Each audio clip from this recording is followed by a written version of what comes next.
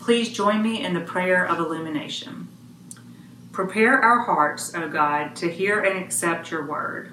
Quiet our worries, calm our anxieties, and help our spirits to be still, so that in these words we may hear your voice. Through Jesus Christ our Lord. Amen.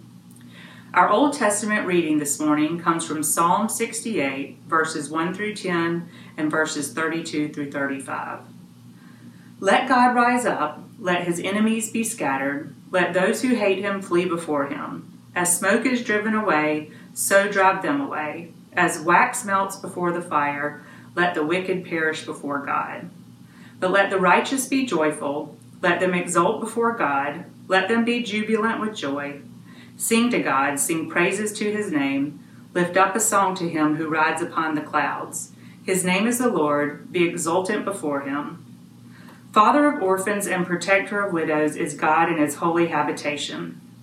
God gives the desolate a home to live in. He leads out the prisoners to prosperity, but the rebellious live in a parched land.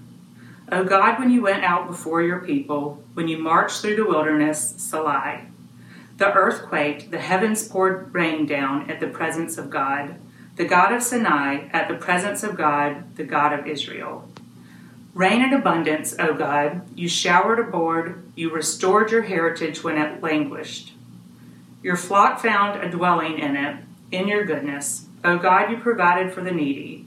Sing to God, O kingdoms of the earth, sing praises to the Lord, Selah. O rider in the heavens, the ancient heavens, listen, he sends out his voice, his mighty voice. Ascribe power to God, whose majesty is over Israel, and whose power is in the sky. Awesome is God in his sanctuary, the God of Israel. He gives power and strength to his people. Blessed be God. This is the word of the Lord. Thanks be to God. Our New Testament lesson this morning comes from the first epistle of Peter. In the 4th chapter, we will read verses 12 through 14. And in the 5th chapter, we will read verses 6 through 11. So listen now for the word of God to the church. Beloved, do not be surprised at the fiery ordeal that is taking place among you to test you, as though something strange were happening to you. But rejoice insofar as you are sharing Christ's sufferings, so that you may also be glad and shout for joy when his glory is revealed. If you are reviled for the name of Christ, you are blessed, because the Spirit of glory, which is the Spirit of God, is resting on you. Humble yourselves, therefore, under the mighty hand of God, so that he may exalt you in due time. Cast all your anxiety on him, because he cares for you. Discipline yourselves, keep alert. Like a roaring lion, your adversary, the devil, prowls around looking for someone to devour. Resist him, steadfast in your faith, for you know that your brothers and sisters in all the world are undergoing the same kinds of suffering. And after you have suffered for a little while, the God of all grace, who has called you to his eternal glory in Christ, will himself restore, support, strengthen, and establish you. To him be the power forever and ever. Amen. This is the word of the Lord. Thanks be to God. A while back, a good friend of mine in ministry, Monty Knight, shared something that has been a help and a guide to me ever since. At this point in my life, he said, I've figured out that I really only need 3 prayers. Thank you, forgive me, and I give it to you. That prayer strategy came quickly to mind as I sat down with this scripture and began to write this sermon. A thank you prayer is obvious enough. It recognizes that one of the marks of a true Christian is humble gratitude. This is not the prayer of the Pharisee who thanked God that he was not like that tax collector. This is the prayer of the tax collector who thanks God for the blessings that are not deserved, who appreciates every gift and wants to recognize the giver. A forgive me prayer seems obvious given that we offer a prayer of confession at every service. As Monty sees it and describes it, however, this prayer is more about us. God has already promised to forgive us. God's grace is from everlasting to everlasting. God prays for us with sighs too deep for words, even when we don't know what we should pray. So this forgive me prayer is more of a plea to our own spirits. As we speak to God, we seek the grace that we need to give ourselves. It is a prayer that we will offer to ourselves a break and love ourselves just as God does. But it's the third prayer, the I give it to you prayer, that came immediately to mind. This is the prayer that we pray when we are in way over our heads.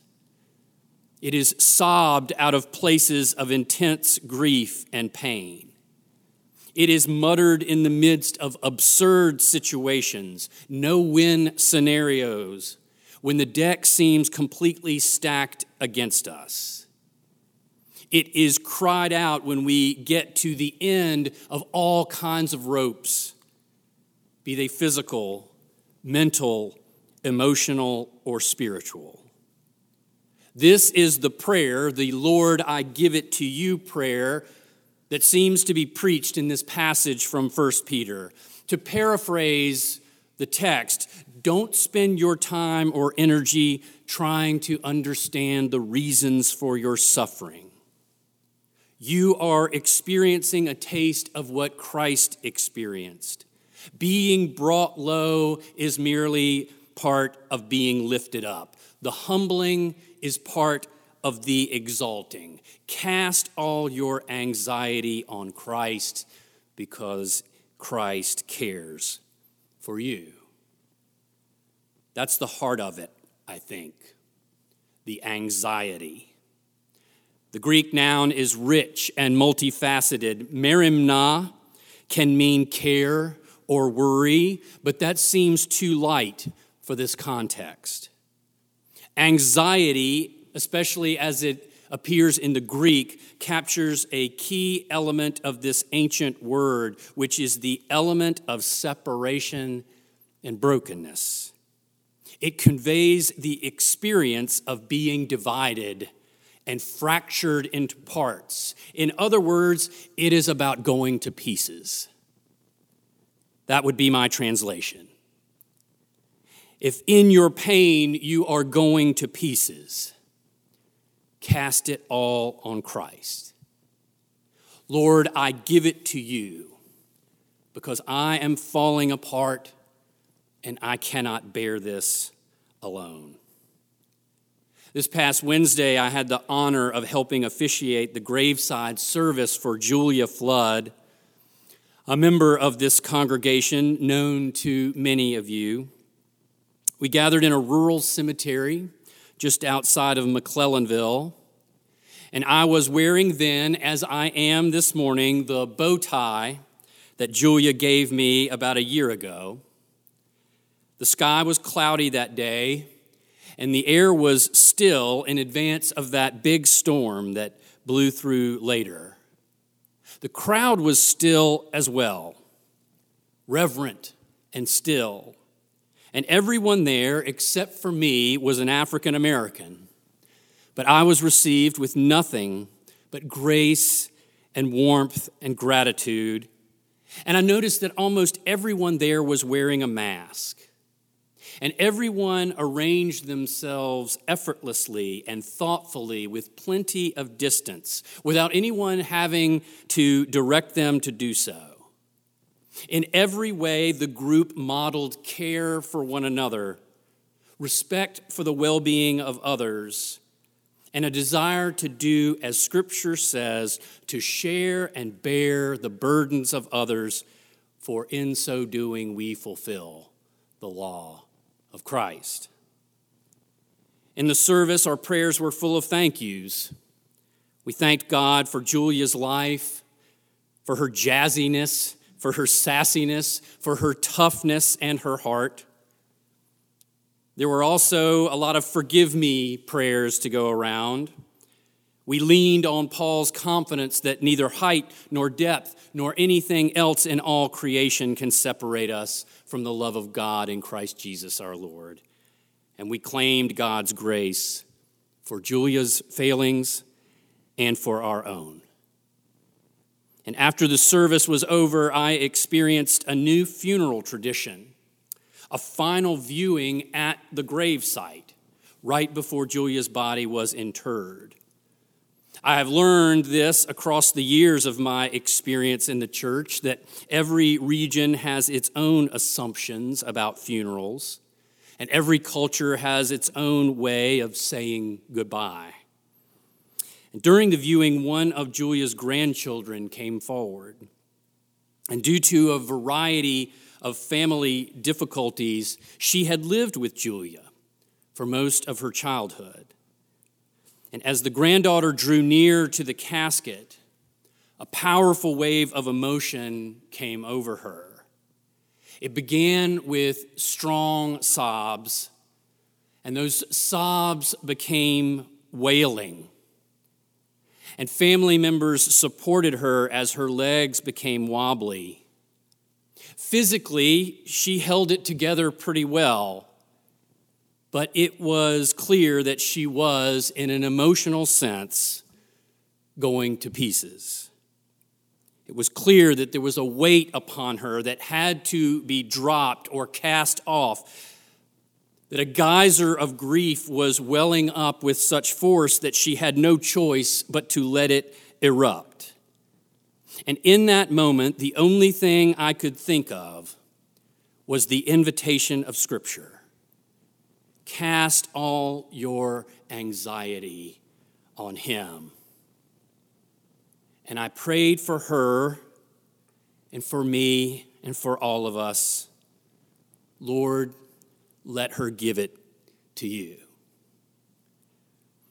The evangelist Tony Campolo tells a story that helps us understand what happens when we cast our anxieties upon Christ, when we honestly try to give our burdens to God.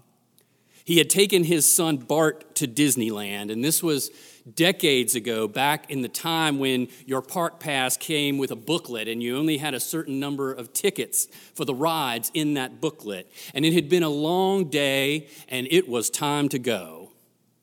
But Bart wasn't quite ready to leave. Let's go for just one more ride on Space Mountain, he said. Now, Bart's dad was exhausted and not really up for that. We are out of time, he said. We are out of tickets. We are out of money, and it's time to go home. But Bart knew just how to play it. Jesus wants me to go, he said. It's a brilliant strategy for any kid, especially a preacher's kid. Okay, Campolo said, you've got my attention. Why does Jesus want you to have one more ride on Space Mountain? When you were preaching last Sunday, Bart said, you said that whenever we cry, Jesus cries. That whenever we are sad, Jesus is sad. That Jesus feels whatever we are feeling the moment we are feeling it. And he was 100% on target. Campolo had preached those very words. Well, Bart continued, if Jesus feels what we feel the moment we are feeling it, then I am quite sure that in this moment, Jesus would very much enjoy me having one more ride on Space Mountain. It is not bad theology. When we are committed to Jesus, Jesus does feel what we feel. He wants us to experience joy. He wants us to be fulfilled. He wants us to enjoy a blessed life. And this truth also means that when our hearts are breaking, when we cannot see a way out, when life seems to be breaking us into pieces, Jesus is right there suffering with us. This is the power of the I give it to you prayer. It plugs our human experience into the divine power source of Christ so that even though we may suffer a death like his, we might also enjoy an exaltation like his. And we can taste a life like his. And we can experience a glory like his. God, I give it to you is not about wish granting. It is about burden sharing. And that prayer makes us realize that Christ is sharing the roller coaster ride of life with us. His arms holding us closely through the ups and the downs, the thrills and the terrors, the joys and the pains. I have found it to be a powerful strategy for faithful living, these 3 simple prayers. And I commend them to you in the same spirit in which they were commended to me. Count your blessings and say thank you. Be honest about your sins, but be kind to yourself and pray, forgive me. And when life is a struggle, when grief threatens to pull you under, then take the admonition of 1 Peter and humble yourselves under the mighty hand of God so that he may exalt you in good time. Cast all your anxiety on him because he cares for you. And utter the powerful words, Lord, I give it to you. In the name of the Father, and of the Son, and of the Holy Spirit. Amen.